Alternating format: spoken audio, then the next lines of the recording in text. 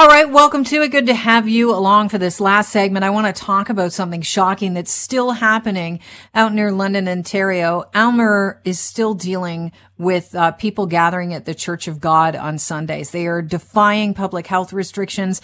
This is a church that has a history of defying provincial emergency orders and basically thumbing their nose at the police who are just trying to keep everybody in Aylmer safe by dropping by and monitoring the situation on Sunday. Here to talk about what went down at the Church of God this past Sunday, we welcome onto the show Chief Savanko Horvat of the Aylmer Police Department. Welcome to the show. Thank you very much. Just give us an idea of how long the Church of God has been defying the public health guidelines in the emergency situation that we're in. Yeah, so from the get-go, back to about April of 2020, when the orders were originally put in place, we started receiving complaints about that particular group continuing their services in violation of the current orders. This weekend was particularly bad. Apparently, there were over 200 people at the service this weekend. Why is it that no one has closed down that church by now if they are continuously defying public health orders? Well, again, we have to take a look at the legislation and see what authorities we would have in order to shut the church down. And currently, we don't have a legislation that would allow us to permanently shut them down. What are you hearing from constituents that are, not members of the church?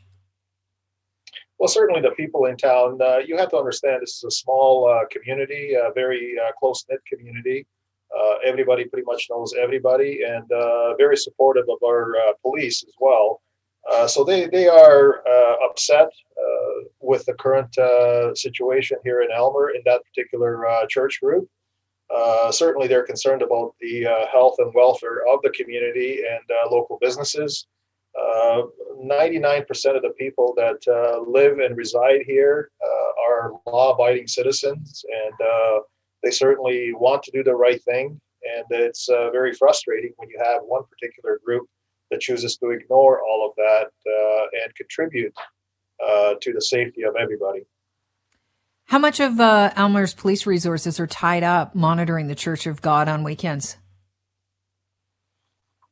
Depending on the circumstances and the information that we're getting, again, I don't discuss operational matters and the deployment matters, but certainly significant resources are deployed in order to deal with this situation. And charges were laid this weekend. Can you give us an idea of what they saw and what types of charges were laid? So this particular weekend was actually more involved than usual participation and involvement that police have had with this particular group. Our focus this weekend was to deal with those that are significantly involved in the organization of the actual service, and also those that were involved in participation in delivering messaging to those that were in the church. So in total, we have identified 6 individuals that will be charged, including the organization as well, which is the Church of God. And what kind of fines are we looking at?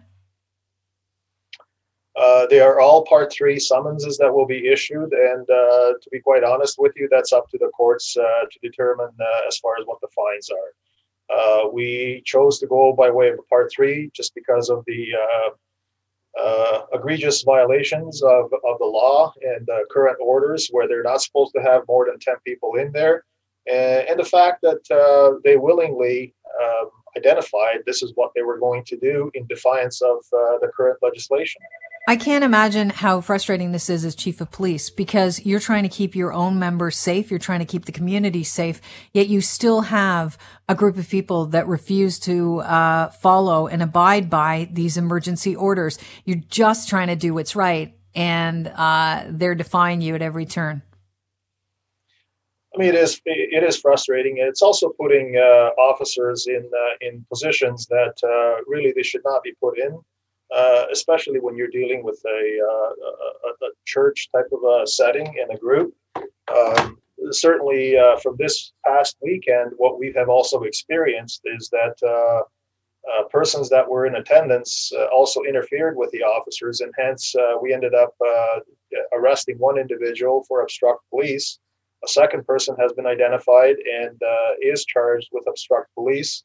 And we also had a reporter who was aggressively approached in a threatening manner, in an assaultive manner, and that person has been arrested and charged with assault. Before I let you go, how concerned are you that the Church of God is going to become a rallying point for people that aren't members of the community coming in to prove a point, like those true Toronto police officers that were charged after the fact of being at one of the services? I mean, that's already taken place right from the get-go back in April of 2020. These people that are attending this particular church group is not the regular Aylmer residents. Most of the people that are there are from out of town. The last time when we did the check, over 50% of those that were there were from out of town. So yeah, it is concerning because in reality, I even question if they're there for the purposes of practicing a certain faith. Chief Horvat, I want to thank you for your time, and we're thinking about you and your officers during this pandemic, because they're being put at risk by these people as well.